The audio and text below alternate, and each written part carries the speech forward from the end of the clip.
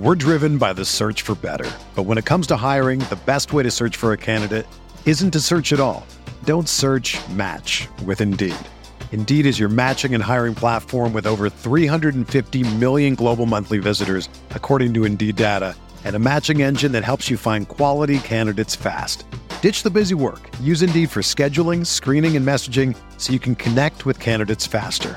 Leveraging over 140 million qualifications and preferences every day, Indeed's matching engine is constantly learning from your preferences, so the more you use Indeed, the better it gets.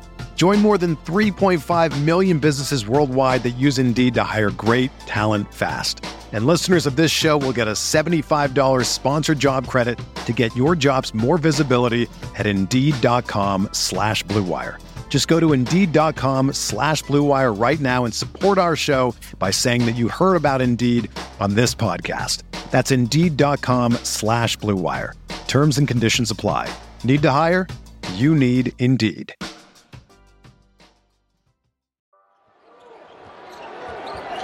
Getting ready for the final shot of the third quarter. It's Kemba fires it and makes it! Whoop-de-doo!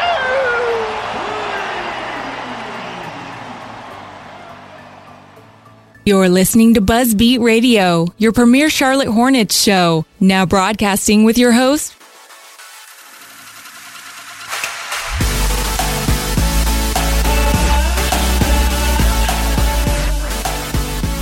Welcome back, BuzzBeat listeners, Queen TV Hoops readers, and Hornets fans. We're back for our 31st episode of BuzzBeat Radio. Since you last heard us, a lot has happened. Charlotte made a deal for Dwight Howard. We lucked into Malik Monk at number 11, and we added longtime guest Brian Geisinger to become our third co-host on the show. For our new audience on Dash Radio, BuzzBeat is a Charlotte Hornets show where you will get in-depth analysis about all things surrounding the Charlotte Hornets. Listeners, don't forget that BuzzBeat Radio is a proud member of the Almighty Baller Radio Network. Please check out almightyballer.com for other great shows covering the rest of the league. This is going to be our first official episode with Brian Geisinger. You'll hear me say BG a lot. I've just kind of fallen into that, Brian. So get used to that, guys, if you're listening out there. And we're extremely excited to have him on as a full-time co-host now. And just as exciting, we're going to be bringing on Chris Kroger to talk some Hornets today. You can find him weekdays from 2 to 6 p.m. on 6:10 a.m. in Charlotte. If you're listening in Charlotte, you know who Chris Kroger is. Big presence on Twitter, big-time Hornets guy. On that note, Richie, you thought when the draft ended that you're just going to be able to catch your breath, right? Not so much. Well, I mean, I guess with the fact that we don't have a lot of money to spend, I can catch my breath a little bit. But I finally caught up on sleep after that 4-hour live draft show that we did. Very exhausting. I think when we first did it, we first set it up by just going to the lottery, and then last second, Spencer, you just like, let's just go all the way through to our second round pick, which was fine with me, but I didn't realize how exhausting that was going to be. But I think I've caught up on my sleep now. Yeah, good, and had plenty of time to. I'm glad we stayed on for that second round pick, and after that, between now and then, you've had plenty of time to scout out that cash considerations player that came back in that second round pick. So yeah, what a night that was. But on that note.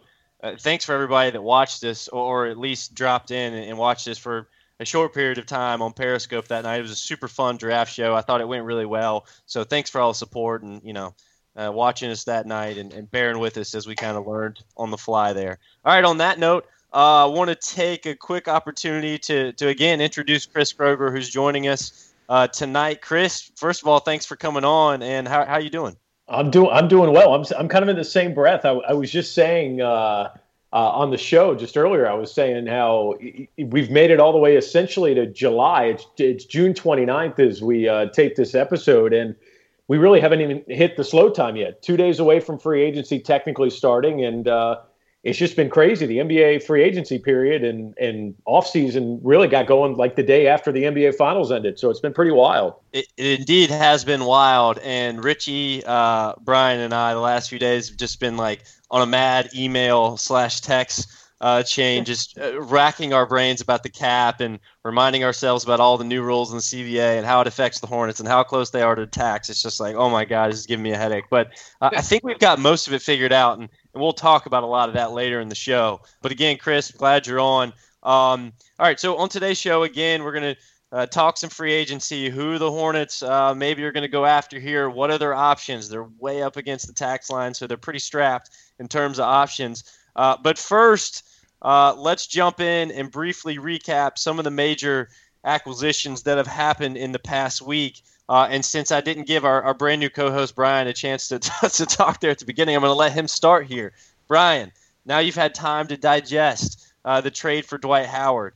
I think it's out there that the Hornets won that trade and we feel good about it.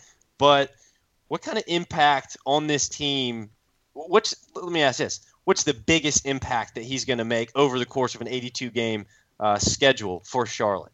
I think it's without a question. It comes on the defensive end. I don't think any of us are kidding ourselves when we say, we don't think he's the Dwight Howard of 2008 to 2011 when he won three straight defensive players of the year. He was an MVP candidate, all that stuff.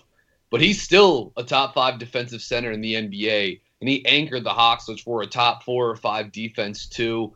And I just like everyone's kicked this idea around already, so this is nothing new, but just his rim protection at the rim and what that's going to help to the back line of Charlotte's defense, which, as we all kind of know, likes to overhelp a little bit on the perimeter.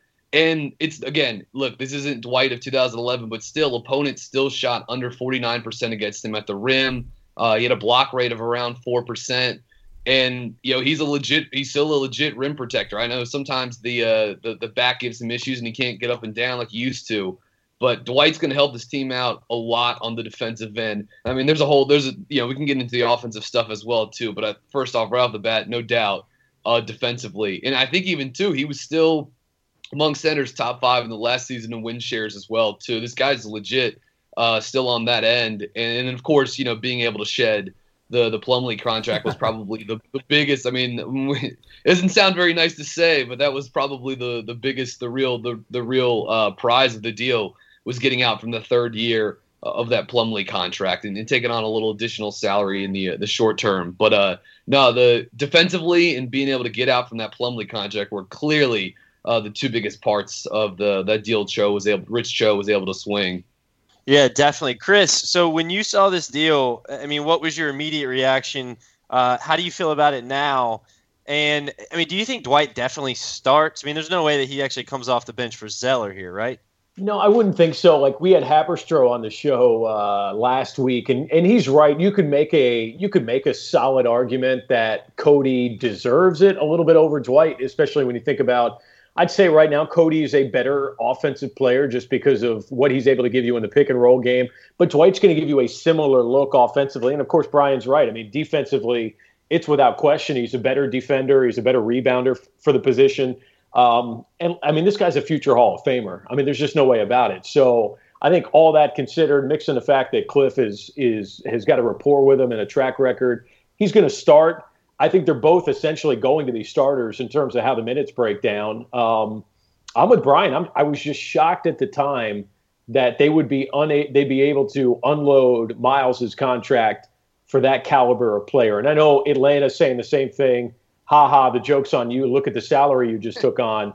But you shed a year's worth of salary. You took on more in the next 2 years, but you lose that extra year of Miles, which is, I think, really crucial. And in the big picture, you jumped up 9 spots in the second round. Of course, you use that to trade back down, or 10 spots, use it to drop back down 9. And for cash considerations, you made like $2 million off of that. So it's pretty remarkable that you basically picked up $2 million in cash, got rid of Miles Plumlee's contract, and essentially brought in the biggest trade piece in NBA history in this town since Glenn Rice. So when you put all that into perspective, I'm not sure how much it matters how great Dwight is here. In the long run, I think you got a really solid player, and you kind of got yourself out of a pickle financially moving forward.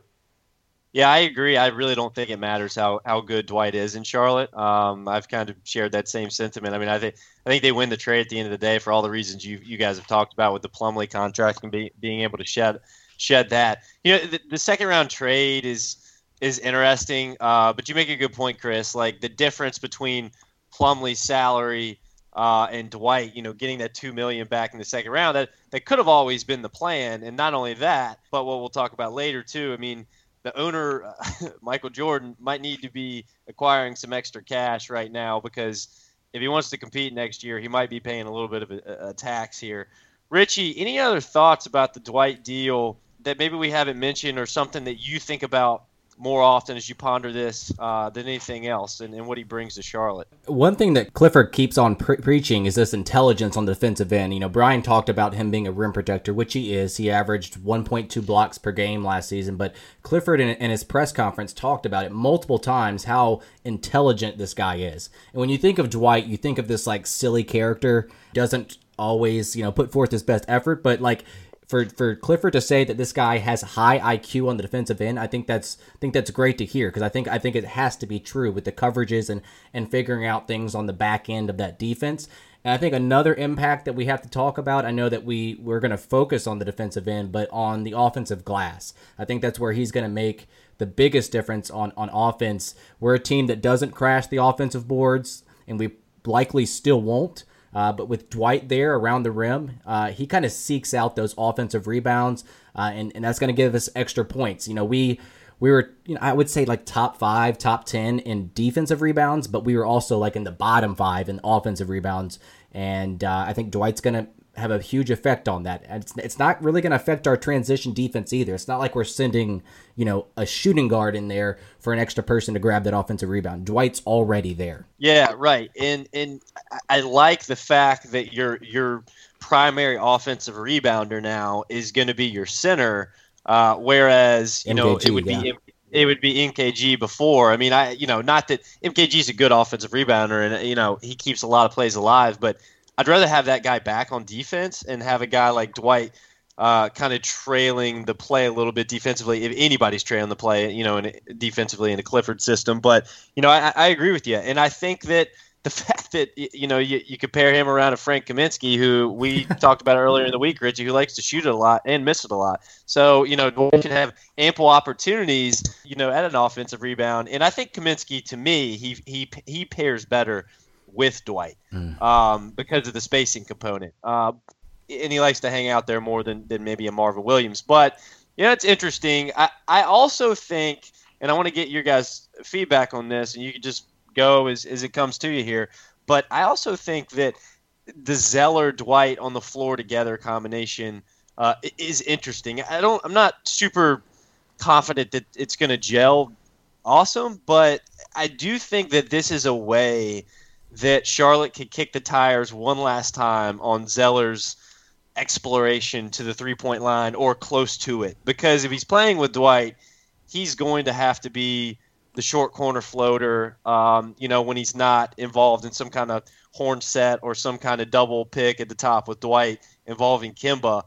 He's going to have to provide some kind of floor spacing away from the rim if he's playing with Dwight. So to me, it's like, let's see what we have one last time on this whole like Zeller being able to stretch it. Any thoughts on that? I think you're going to see it, just not for long. Cliff has really adapted over the course of really just the last 2 seasons.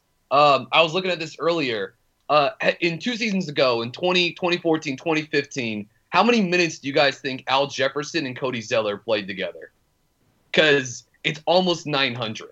So that's from 2014, 2015. They played, Zeller and Al played 883 minutes together that season. So obviously, Clifford is not really down with playing 2 traditional kind of like not post up type, but 2 centers anymore. It doesn't really do that. But I think just kind of, I don't know if out of this necessity or just like the way the rotation is going to break, I think at times you're going to see it. I don't think it's going to go great, but I would be curious to see Cody having another opportunity to kind of expand and not just be the screen, the guy that's setting screens for Kemba nonstop. If there maybe are other aspects to his game, kind of like Spencer was saying, as this kind of like short corner floater. But I really don't think outside of a pinch or whatever, you're going to see those 2 guys going out there at the same time all that much. I think Clifford, I can't remember if he mentioned this with me last week on the show or the myriad of other things he had talked about, but he had mentioned the looks that Oklahoma City will give you, at times, which is, you'll see Cantor and Adams out on the floor at times together, and it's not for long stretches. It's really not sustainable. But when you want to go big and you really want to punish teams on the glass and, control the paint, I think there's an opportunity from that. And you're right. I think offensively, you're right. It's going to be really hard, Spencer, to kind of, dictate things to the opposing defense because somebody's got to have a threat of shooting the ball. And forget Cody even shooting a three. He's got no threat with a mid-range game even consistently right now. So I think that's the important part on the offensive end that's kind of hindering things. But I think there are times defensively where you can go big with your lineup or match a team going big, and you can do it for short stretches, which that wasn't even really an option before, not with Kaminsky and Marvin Williams as your foreman. So I think that's an interesting piece. Can't be for long periods, but I think for short bursts, it could be something you see this year. Well, and the last thing I wanted to add, to this perplexing conversation about Zeller and Dwight possibly on the floor together, I'm purely speculating here, but could it potentially stand for a little bit of a philosophy shift for Clifford in terms of how he approaches offensive rebounding? I don't necessarily think that's the case, but like a Kemba Dwight pick and roll, or even vice versa, a Kemba Zeller pick and roll with the guy setting the pick, diving hard to the rim, trailing Kemba, and then the other big from the short corner crashing the offensive glass behind. Like, that's a devastating combination for a defense to try to deal with around the offensive glass, or trying to control the defensive glass rather. So I feel like if Clifford doesn't encourage those two crashing the offensive glass, it's kind of wasting like what they can bring to the table from being on the floor together, if that makes sense. So I'm really interested to see if those two together again stands for a little bit of a philosophy shift when it comes to offensive rebounding, because you're gonna hurt already offensively with those two on the floor, and how you make up for that is being aggressive on the offensive glass, and you have the bodies to do it with them together. So I think that's interesting. I've actually heard Jeff Van Gundy mention he thought that like a potential upcoming market inefficiency in the NBA that teams could take advantage of would be offensive rebounding, because teams are trending more and more away from doing that. The Hornets, being kind of included on that curve the last couple of years. Yeah, and I'm just intrigued by, I don't know what this could look like, but just knowing the intricacies of what Cliff wants to do on the offensive end with the dribble handoff, how basically at any given point, especially now with Cody at center the last couple of years, the way that they love to run their action, run guys through multiple screens, off multiple picks, back action, and how adept basically everybody 1 through 5 is with at least handling the ball. I'm intrigued by that because Dwight can do that too. It's not the strongest part of his game, obviously, as a big man, but he's competent enough at that. And what does that look like? I mean, I think it's kind of a Frankenstein. It's kind of a scary idea of having two big men out there, setting multiple screens and guys running off that action. But I actually think, I don't know, maybe it works. I'd be interested to see. I don't know. Again, I don't think you could do it for long periods of time, but I'd be interested to see what that does to open things up for some outside looks. You would have to put the right players around them for it to work. I guess I could see it in spots where they were setting picks and people coming off these screens and getting into the paint. But we would also have to surround them with outside shooting, because if those two were in there, they're not pick and pop players, they're pick and roll players. Right. So they're going to be clogging up that lane. We need players on the outside.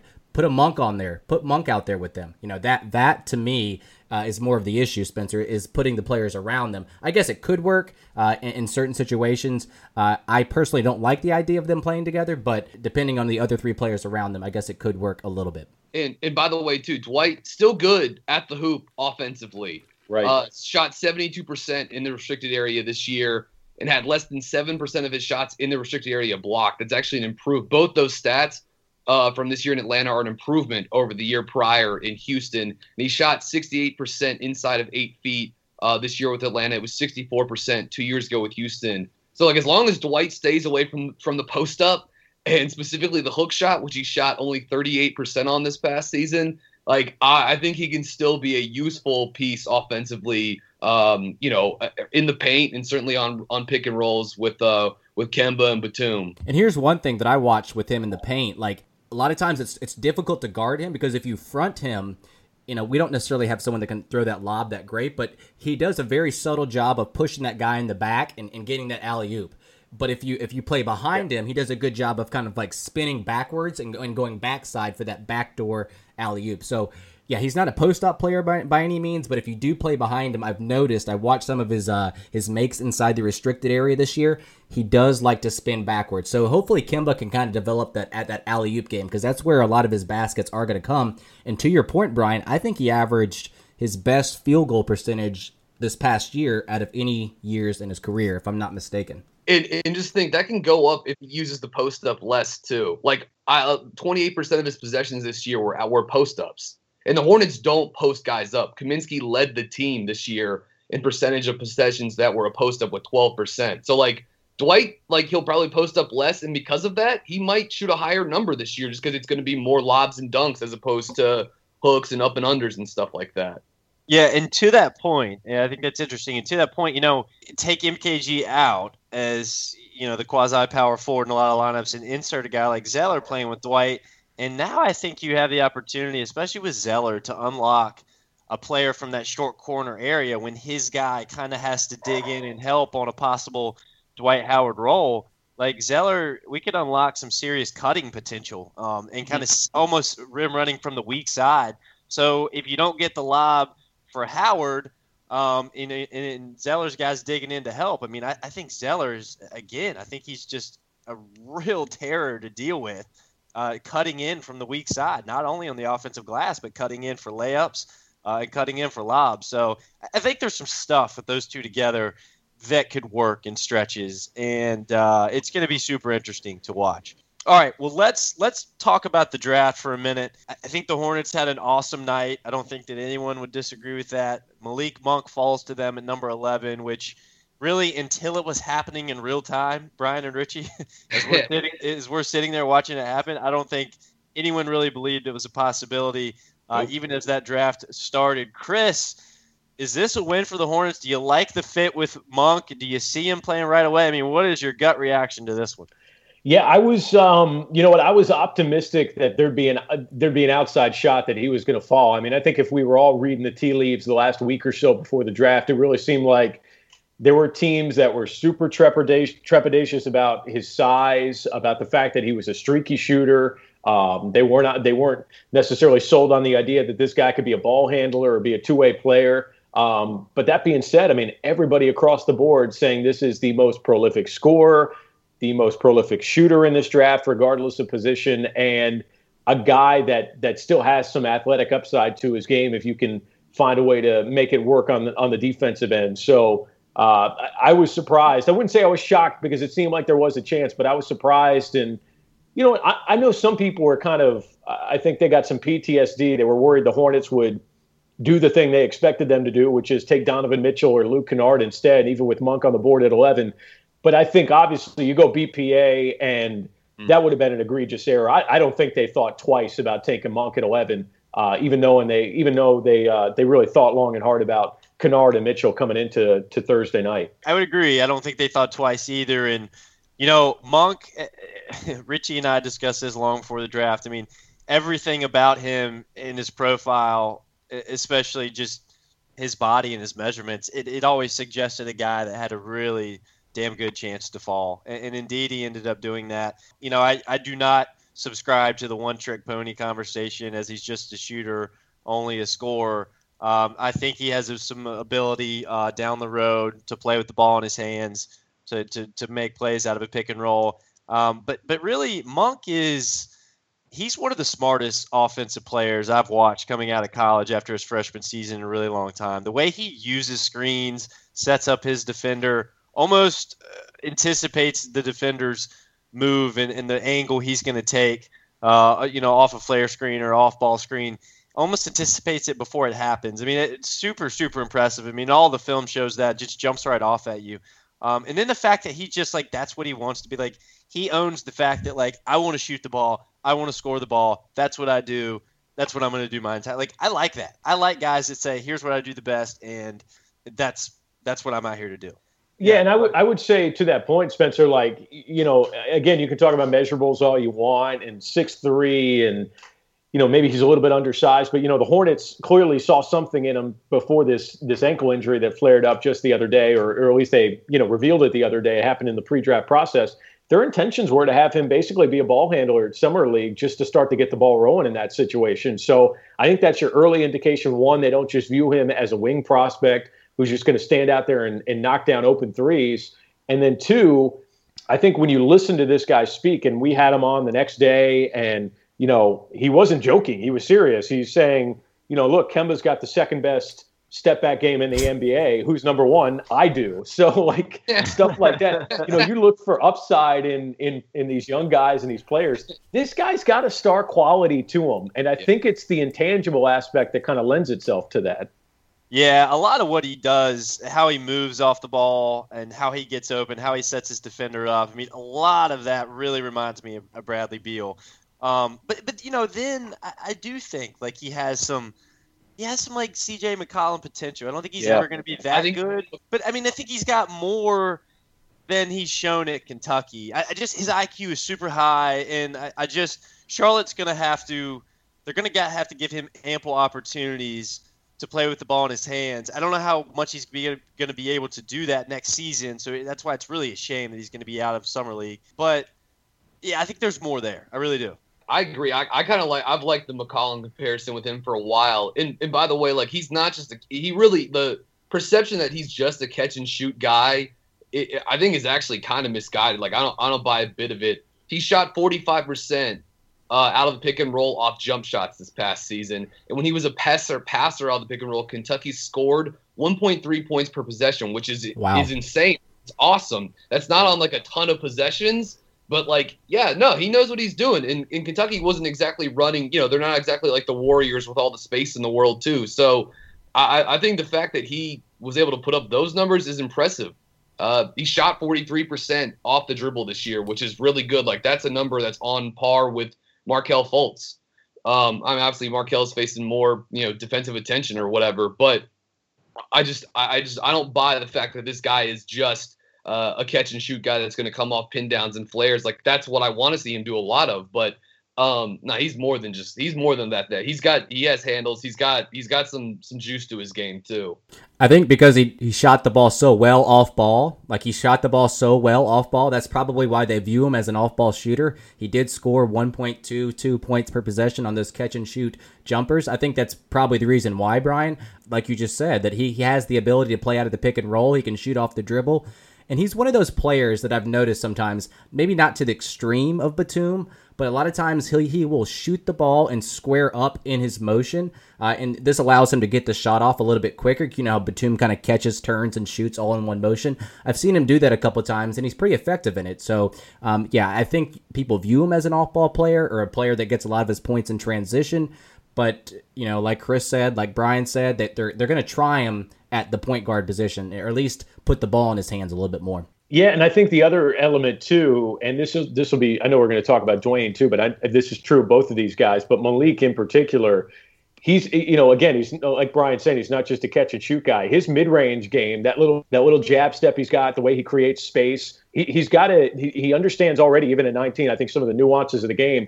But it's not just him standing behind the three-point line, and they definitely didn't run him off a lot of screens at Kentucky. They'll do a lot more of that with the Hornets, but he's got a mid-range game. He can get to the rack. He's got an athleticism. He can elevate for a 6'3" frame, but I think that mid-range games, he claims it's his best asset. I think that's one of the most intriguing parts for him, honestly. Well, that's funny because Bacon's game is very heavily involved in the mid-range as well. Yeah. Yeah, so that's a good transition. Chris, I love your point about his athleticism. I mean, it's something that people definitely don't understand enough. And if you actually just go especially by his numbers in Kentucky's combine that they'll put on for scouts and GMs during the season, he's one of the best athletes actually in this entire draft. When you actually go by those numbers, I mean, he was a better athlete than De'Aaron Fox at Kentucky's combine, which I think most people wouldn't believe. So, but anyways, all right, let's transition and talk about Dwayne Bacon, a guy that we talked about in the pre-draft process. Brian, you liked him a lot. From the ACC, Florida State guy. I would say a guy, unlike Monk, that played with the ball in his hands a lot more. Kind of a volume player for Florida State. Really good offensive game, very versatile, strong athlete. Good shooter, has some range, not a phenomenal shooter, I wouldn't say, but definitely has some range. And, it's interesting. The fact that the Hornets traded back there, I wonder where Bacon really was on their board. I wonder if this is a guy that they really actually plan on, getting some time next season. Probably not in Charlotte, but I would expect him to spend a lot of time in Greensboro. But if he's actually part, or at least they're considering him to be part of the future plans, and you know what, he might have to get on the floor next season. I mean, we're going to talk about this later, but Hornets are strapped for really how they can fill out the wing position beyond Treveon Graham now. So a few injuries sprinkle up, and Bacon might be able to find his way onto the court for the Hornets next year. Brian, tell us a little bit about his game.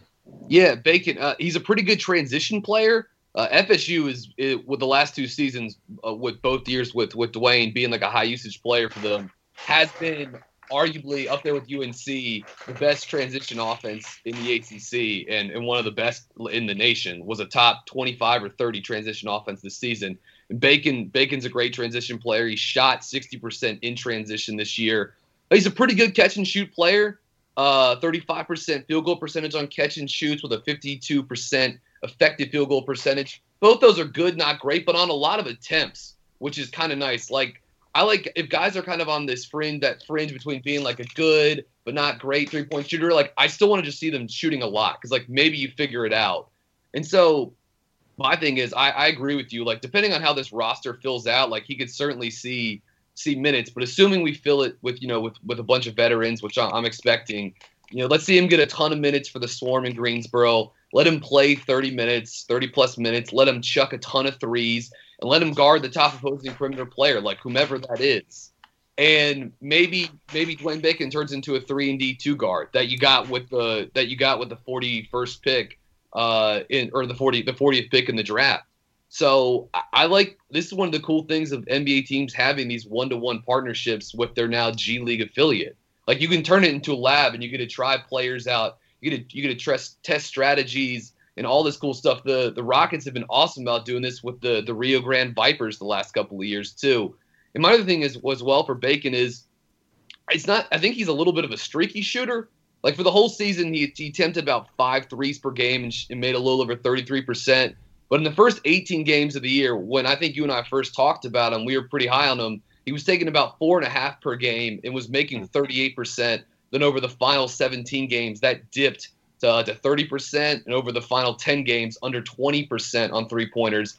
And in their 4 postseason games, 2 in Brooklyn for the ACC tournament and 2 in the NCAA tournament, he went 0 for 15 from deep. Didn't make a single 3 in postseason play this year for the Seminoles. But I'm still bullish on him. Just let him go to Greensboro and let him play a lot. Let him guard whomever the best player is on the perimeter on the other team. Let him just chuck threes. And, like I said, maybe you can turn him into a 3-and-D guy, which is the type of player you just simply can't have enough of on any roster in the NBA. Yeah, I think you're dead on, and I think it's hard to get a feel for where the Hornets what they really think about him and where he fits into their future as of now. Chris, have you been around Dwayne since he arrived in Charlotte? What kind of kid is he? Do you have some insight? I mean, I'm sure you've been in the building kind of since he arrived. Yeah, I got to talk to him the other day, and he's got, I like his attitude. I talked to one person at FSU that had been around him the last couple of years, and they say he, from a character standpoint, the guy's got the right attitude and just a, great guy. So I don't think you have to worry about that aspect of him. Stephen Silas, who's going to be coaching the summer league team, made it a point to say the other day that, he was really surprised by how smooth already Dwayne looks offensively. Now, he made it a point, too, to talk about what we already know, which is, this guy's going to have to develop on the defensive end. That's the major knock on his game coming in. Can he be a two-way player? But he's got the tools. And Silas was really, I think, genuinely blown away by how polished he is offensively already. He said he's got this polish to his offensive game that he just didn't expect right away. The way I look at Dwayne is, as kind of as an insurance policy. I think in a best case scenario, maybe you make a move or two with this mid-level exception, the biannual exception. Maybe there's a tiny trade that happens to where you're not expecting much from him right away. But I kind of view him as Jeremy Lamb 2.0, where super athletic, kind of long, rangy, runs the floor well. He can be streaky offensively, can stroke it. But, Jeremy Lamb, for better or for worse, I think this team kind of is where it is with Jeremy Lamb. He's going to give you stuff on the offensive end. There's going to be nights where he doesn't care to play defense. You're going to try to work some of that stuff in with Dwayne Bacon. Like right now, you're hoping you can mold him into being a two-way player. I think that's kind of sailed on Jeremy Lamb. Jeremy Lamb is what he is. He's a streaky offensive player. He's a liability more often than not on the defensive end, which is a frustration for Coach Clifford. I think this is kind of Lamb 2.0, where maybe he does truly turn into that 3-and-D player that Brian was just talking about. Yeah, his game reminds me of Lamb. I mean, he's a guy that does very well in the defensive boards, like Lamb. He takes those defensive misses and takes it the other way. He's good in the mid-range. He's a little streaky from behind the arc. And he's a guy that, not right now, but he can develop into someone that has, he has all the physical tools to compete on the defensive end. And I think that's what needs to develop, and his 3-point game needs to develop. And, he is Lamb 2.0. That's exactly what I have written down here. That's who he reminds me of a lot. And I guess it depends on if we trade Lamb or not, whether this guy will see minutes in Charlotte. But like everyone is saying, I think those are going to be few and far between, and he probably will see most of his time in Greensboro. Well, it will be interesting with Bacon as it will be with Treveon Graham, and I kind of think it's almost a competition between those two. I mean, depending where the Hornets end up in total salary here, Bacon's a second-round pick, so his deal worth just a little over $800,000 for next year is non-guaranteed. Treveon Graham's deal is non-guaranteed until January the 10th. So. And I would say too on that, Spence, just like my only thought, and I don't know this to be exactly true, but they've been Coach Clifford in particular is really high on Treveon Graham because of what he knows he's going to give him on the defensive end. He's got the opposite issue where you're waiting for that offensive game to kind of round into more consistent form, but he's got the body and the mindset that you want coming from VCU with that havoc approach. And if you remember, I know it's just one game, but you go back early in the season, Hornets, I believe, were 6-1 at that time. That was during that best start. And they came home for that Friday night game against Toronto. Yep. MKG was out, and it was Treveon that kind of slowed down DeMar DeRozan that night. So, yeah, I think they think already about Treveon that he might be ready for that next step just from a readiness and a professional standpoint, and from being a defensive guy you can count on right away. That's the X factor, I think, with Dwayne Bacon. They make a point during, like, every Hornets broadcast when he gets in, like the TV crew, that Clifford likes Treveon and trusts him, and I think there's like a reason behind doing that. But they mention that literally every broadcast when Treveon plays, that this is a guy that Clifford really likes. And I think as far as Summer League goes, now that Monk isn't playing, Monk is not going to play. I think he's the kind of the guy you really need to pay attention to this offseason for the Hornets. No, I think it's a great point, and I think Treveon Graham is going to have to play minutes next season. I mean, I don't really think there's any way around that. So it's a really good thing that Cliff trusts him. And, Treveon has a good defensive profile. I think that it's even a budding profile, one that's growing. But, he has a chance to be a much more consistent shooter and true 3-and-D player than a guy like Jeremy Lamb or a guy like Dwayne Bacon. I mean, Treveon Graham was a good shooter from the outside in college. You don't ask him to do very much at all with the ball in his hands. Just ask him to defend wings and really catch and shoot. So for what you want out of a guy like that, he could end up being the perfect kind of player. And this would suggest that it's the season for him to break out. And obviously he's on a very, very team friendly contract, and not even $1.5 million. So certainly a player to watch for this coming season. All right, guys. Well, let's transition here and spend the rest of the time talking some free agency. We've got about a solid 20, 25 minutes here to really dig in. And it is a complicated mess for the Hornets as they try to fill out the remainder of this roster. Right now, what I've got for the Hornets, and this is taking off the Ramon Sessions team option, which if they're not able to trade him within the next 3 hours, it looks like they're going to have to they will decline his option, bring him off the books. And then also this is not including Christian Woods a cap hold. So he's actually technically a restricted free agent. So he does have a cap hold. So this is not including those two numbers. So I've got the Hornets with 14 players on the roster, includes the 2 draft picks, at about $116 million, just over $116 million in payroll. So that gets them about $2.96 million below the current projected tax line of $119.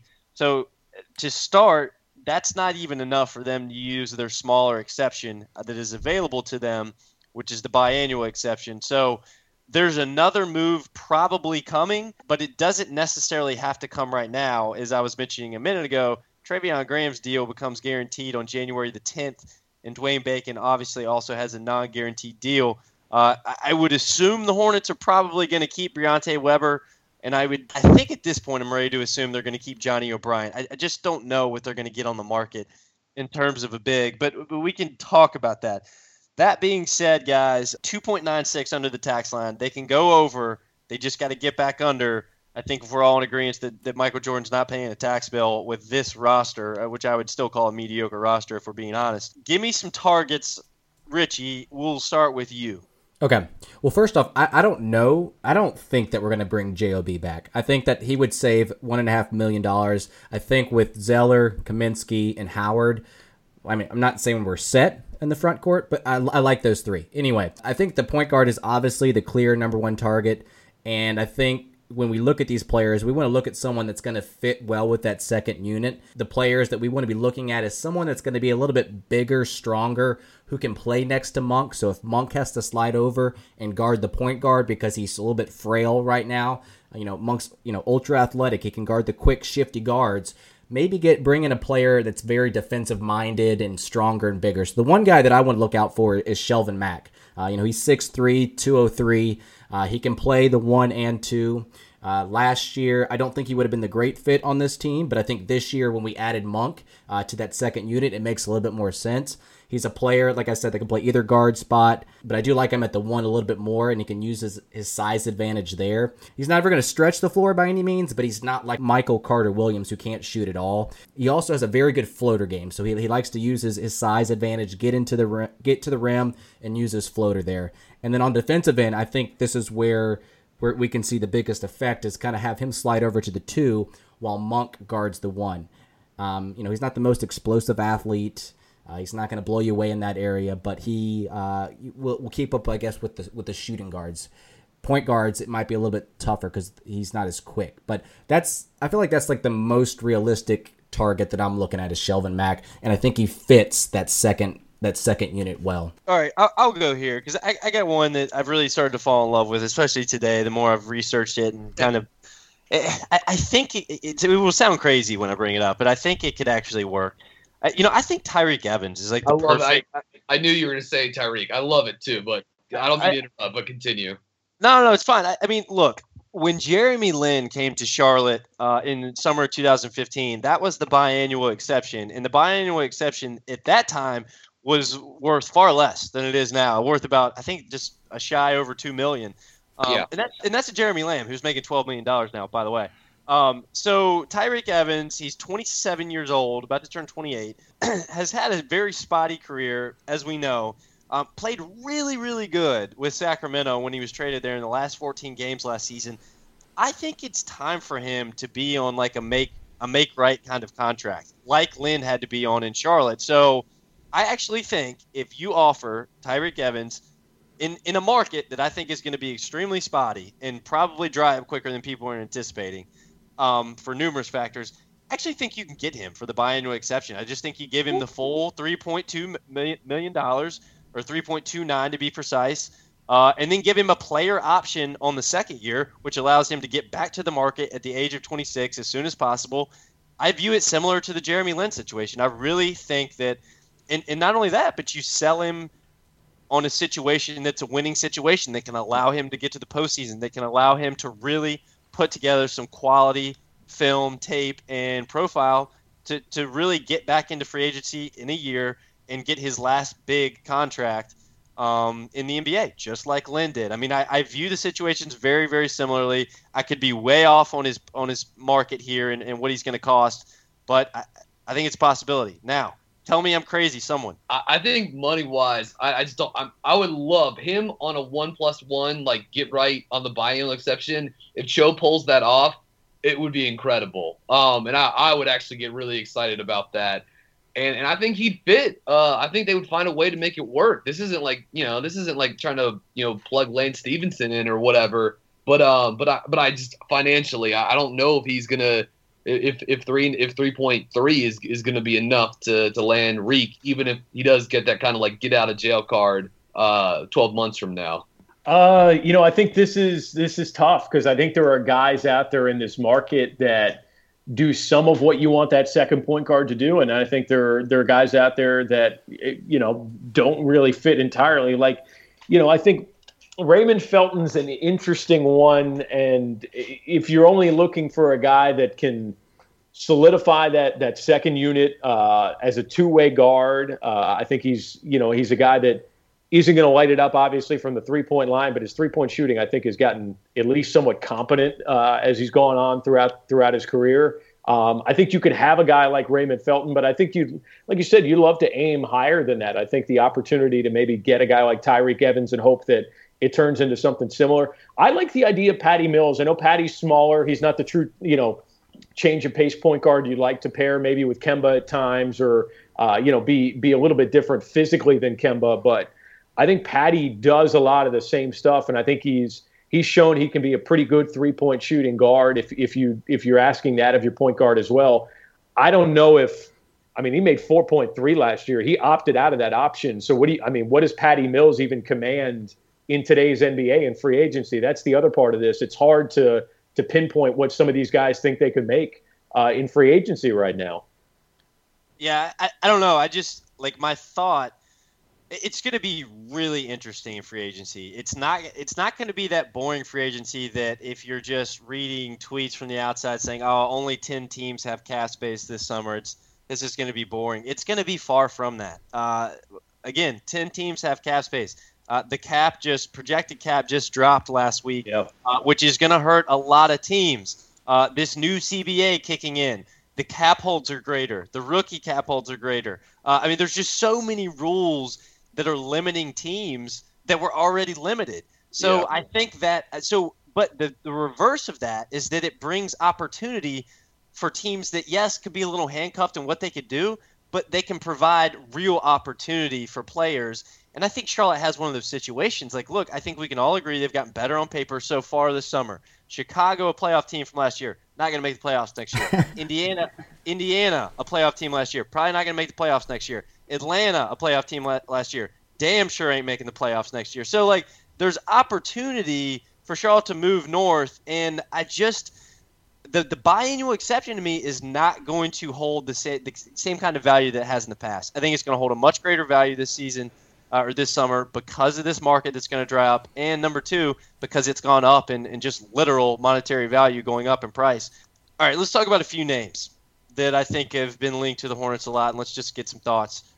Michael Carter-Williams is the one I want to touch on first. I think he, like Tyreke, has good size. Defensively, he's a nice fit next to Kemba.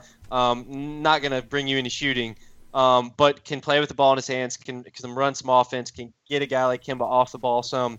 I don't really love the fit, maybe as most as some, but it makes sense to me. Anybody fill in the blanks there? And I also think you can get him for – I think you can get Carter Williams for $4 million or less.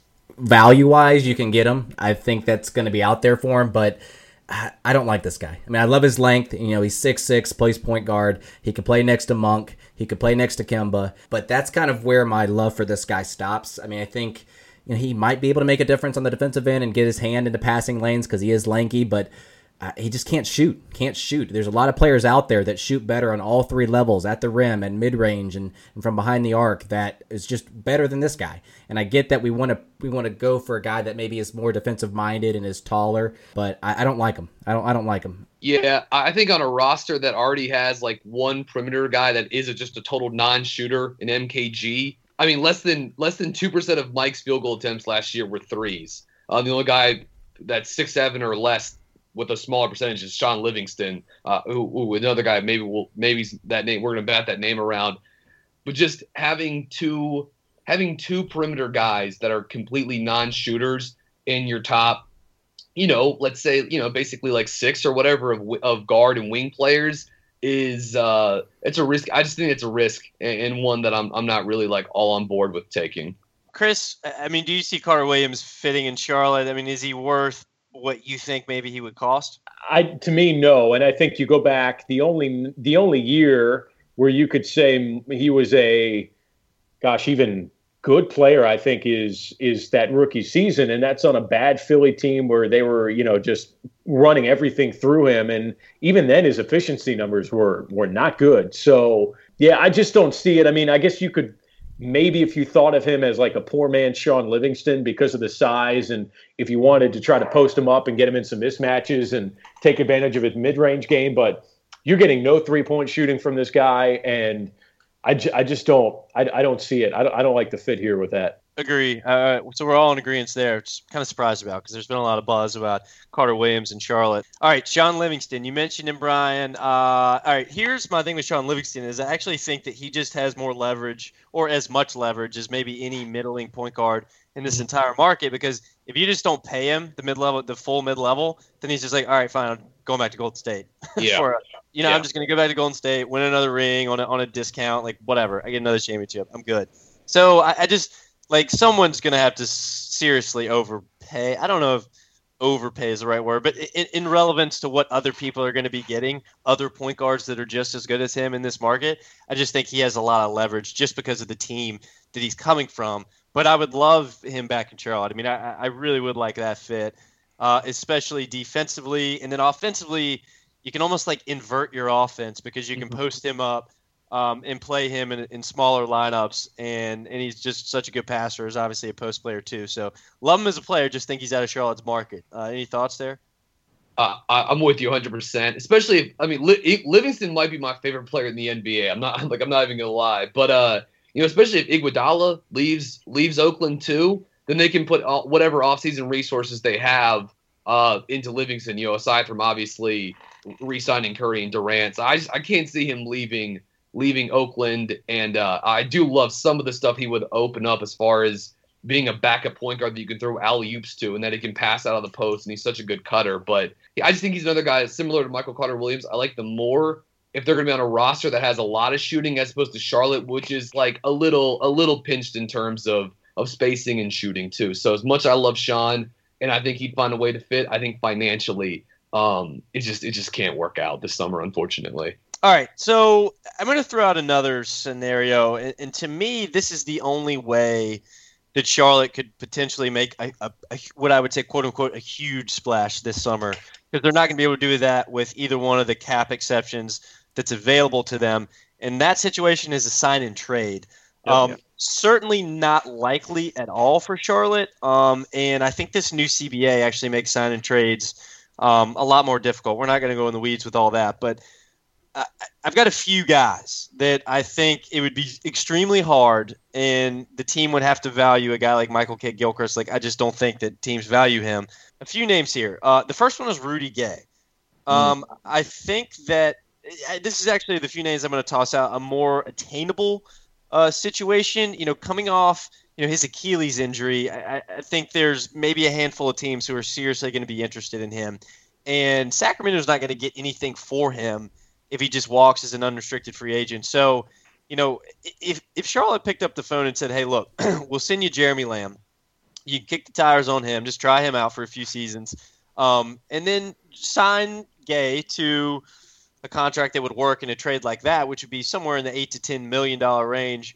And you know what? We'll do 3 seasons. We'll do 2 as full guarantee, and then we get a team option or partially guarantee the third. Like, Sacramento would do that in a heartbeat. Now, would Gay and his camp, would they agree to that and get on board? I don't know, but I don't know. I just think it's interesting because I think Rudy Gay's situation in his market is unstable and unpredictable because of that Achilles injury. But giving Sacramento Jeremy Lamb basically for free to just go ahead and sign Rudy Gay into their cap space and then trade him to Charlotte, that's a way that the Hornets could really make a splash. Thoughts on that idea?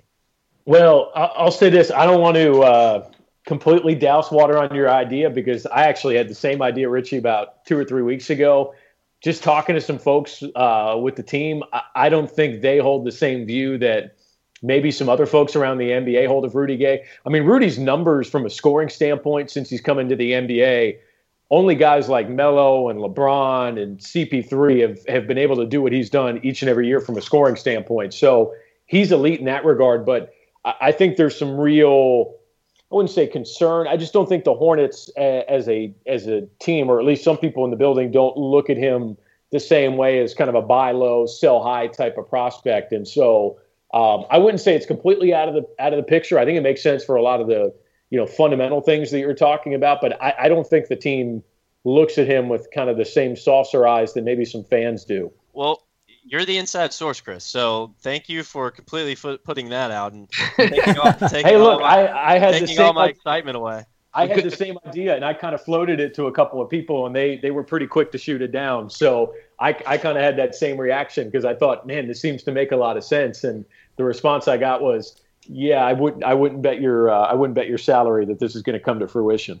We couldn't have Kemba and Jim Calhoun come in and no. PC or whatever. No, I guess not. All right. Well, I mean, it makes sense. I mean, I know. Again, I get it. It's kind of what I was saying with like the whole injury and what does this guy actually have left in the tank? Somebody's probably going to overpay for him. You're probably right, Chris. And yeah, I would rather Charlotte not be that team. All right. How about Dion Waiters? So I really think that Miami wants to bring him back. I really don't know why they wouldn't want to. I feel like they got the leverage there. He definitely had his best season of his entire really weird, interesting, confusing career last season. But the same kind of situation. If Miami was interested in maybe a future pick and a Jeremy Lamb, I think MKG is probably too redundant to Justice Winslow. But there's a guy too that Charlotte could really benefit from, especially at the second unit. But even then, I don't know that Dion would. Why would he leave Miami? Just kind of an idea I had. Any thoughts on that? And then I'll kind of throw my last one out. I mean, I'm not the biggest fan of it. One, like you said, I don't know if it's really realistic. I think Miami wants to keep him, I guess is what I'm saying. And I don't know how he would pair with Monk. He's just such a ball-dominant type of player. And I know that Monk plays well off the ball, but for some reason, Waiters on our team, I just don't think the culture fits with him. That's just my thoughts. I'm with you. He might not even be cool coming off the bench, to be honest. Like, wasn't that a sticking point with him in or maybe not even just coming off the bench, but just being like not one of the top options? Like, that was an issue with him, not in Oklahoma City, but I guess more so in Cleveland or whatever. So I just don't. I don't really know where you play him. I'm interested in him. He had an awesome season on a cool Miami team last year, but it's just tough to see where he fits positionally and personality wise with this roster, I think. So the last name I was going to throw out is Danilo Gallinari, and he's come out basically in the last 24 hours and said that, hey, look, Denver's still in the hunt because they can offer me 5 years. But they're not my top choice, and obviously all the other teams with his full bird rights can offer him, or they don't have his full bird rights. Denver can offer him 5. Everybody else can offer him 4. If Denver's going to kind of stay in this hunt until the end, I think it might be a situation where a team like Charlotte could come in and say, oh, hey, by the way, it doesn't look like Danilo is going to come there. You guys are getting a meeting with him. You really would like him back. Doesn't look like that's going to happen, but hey, here's a sign and trade situation. And I've always thought MKG was a really, really good fit in Denver. I think he's the kind of guy they need on the wing out there. They need to insert some defense into that roster. Badly. Badly. And I don't know. I mean, Chris, is this a more realistic situation, or is Danilo just too expensive? But the Hornets could, I think, easily fit. The trade could work pretty easily. The cap math could work. But it puts them, MKG for Danilo and something else, whatever. But it puts Charlotte way over the tax, and they'd have to make some serious moves during the season to get back under. What do you think about this idea? Yeah, I think it makes sense. To be honest, I hadn't thought about him in particular. The one time Jordan had said he's been on the record saying, look, I'll go over the luxury tax, but the one thing I keep going back to with this roster right now is currently constructed, as you said, Spencer, I think it's good. It's not great. maybe a trade at the trade deadline pushes it closer to great than where it is right now, even with one of these moves. But if you didn't go into the luxury tax 2 summers ago when there was an opportunity to do it when the cap spiked, and you would have had to work some funny math to make it all fall into place in the right order. But if you didn't do it then for a team that had won 48 games and was up 3-2 in a series against the Heat, is this a team worth doing it for? Even if you added Gallinari into the mix, that's the one thing I would say. And I would just venture to guess the answer is probably no on that. But I like the fit, and that's the type of player to me I'd be willing to part with MKG for. I'm actually been somebody that's probably been maybe a little bit too protective of MKG. I think he's one of the best rebounders at his position in the NBA. He's definitely a very good defensive player at his position.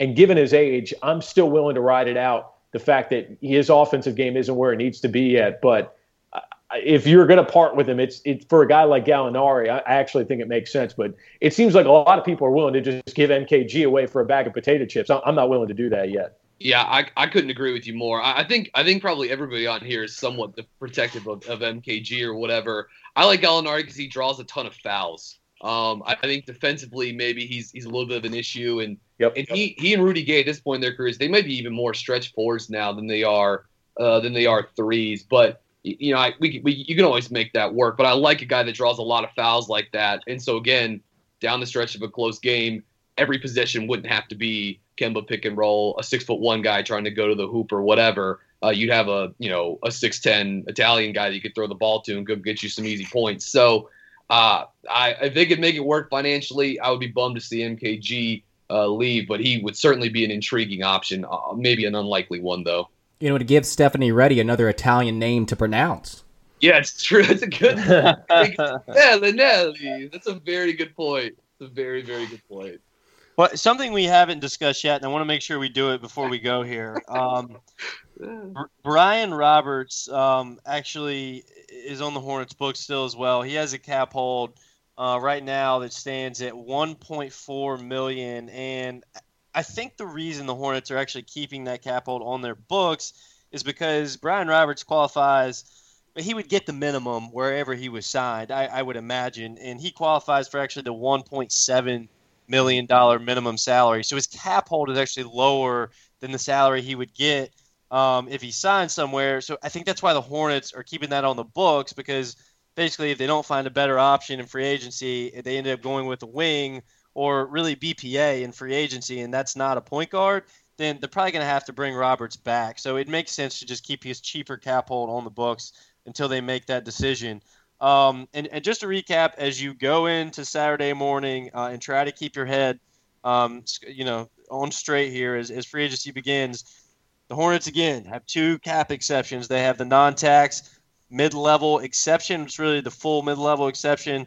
That's the salary starts at $8.4 million, and that can be up to 4 years. And then the Hornets also have the biannual exception, which starts at where the max for that is $3.29 million, and that deal could go up to 2 years. Just so you have a little bit of knowledge as the Hornets figure out what they're going to do here, guys. It was a blast. We covered a lot. We could probably keep going for another hour with all these free agency options, but hey, Chris, look, we really appreciate you coming on to the show. We would love to have you on again here soon, but I want to give you an opportunity real quick. Let people know where they can listen to you. You're awesome listen when it comes to Hornets and a lot of things, Charlotte sports, and then where they can find you on Twitter. Yeah, so you can listen in every day. We're on 2 to 6. If you're in the Charlotte area, it's 102.5 on the FM dial. It's 610 on the AM dial. You can listen in WFNZ.com. If you just search WFNZ in the App Store, whether you get an iTunes device or an Android device, we got an app you can listen live from anywhere. And on Twitter, it's at Kroeger, Kroeger, and I try to tweet up a storm, so you can give me a follow there. That'd be great. Brian and Richie, it was a great first episode as kind of the 3 of us together, and plenty more to come in the future. I know, and again, Chris, we'd love to have you on again, so thanks again for coming on. All right, guys, anything else that you guys want to drop before we get off of here and dive at free fall into free agency? Right. I would just throw out real quickly, Charlotte too still does have a trade exception as well. One last gift from the Troy Daniels sign and trade of a year ago that expires about 2 weeks from now on the 12th of July too. So that's maybe, I think there's a good chance that could just disappear and they may not end up using it, but that is something they'd have at their disposal as well too. We should have kept that dude. Yeah, that's actually a good point, Brian. I'm glad you mentioned that. And I am with you. I think it probably goes not used, but keep an eye on like Boston. Boston's probably going to have to move a little salary around if they do end up trading for Paul George. Terry Rozier, Marcus Smart, that trade exception could come into play if Charlotte decided to, they wanted to try to get in the hunt for something like that. So I'm glad you brought that up. But thanks again, guys. Hey, look. Be on the lookout tomorrow. When you listen to this, it'll already be up on QueenCityHoops.com. But if you really want to go deep into the weeds about all the cat logistics for what Charlotte has to work with during free agency, my free agency primer will be dropping on QueenCityHoops.com tomorrow. Richie contributed. Brian contributed with some ideas. I talk about a lot of the names we discussed tonight, including a lot of just, again, the math that will probably bore you to death. But it's there if you want to look at it. So we'll see what the Hornets end up doing here in free agency. But had a great time, guys. Don't forget, we are a proud member of the Almighty Baller Radio Network. And we'll be back next week basically recapping the Hornets free agency and what we hope continues to improve this roster. So until then, have a fun, enjoyable, and safe July the 4th, and enjoy free agency.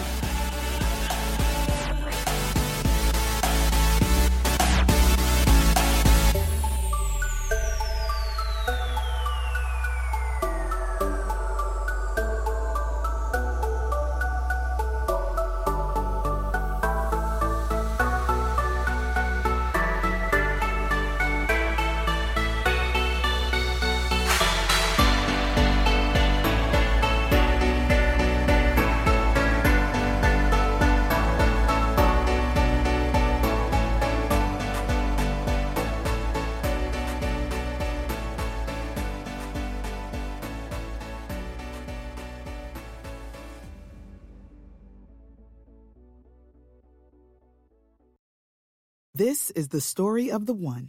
As head of maintenance at a concert hall, he knows the show must always go on. That's why he works behind the scenes, ensuring every light is working, the HVAC is humming, and his facility shines. With Grainger's supplies and solutions for every challenge he faces, plus 24/7 customer support, his venue never misses a beat. Call quickgrainger.com or just stop by. Grainger, for the ones who get it done.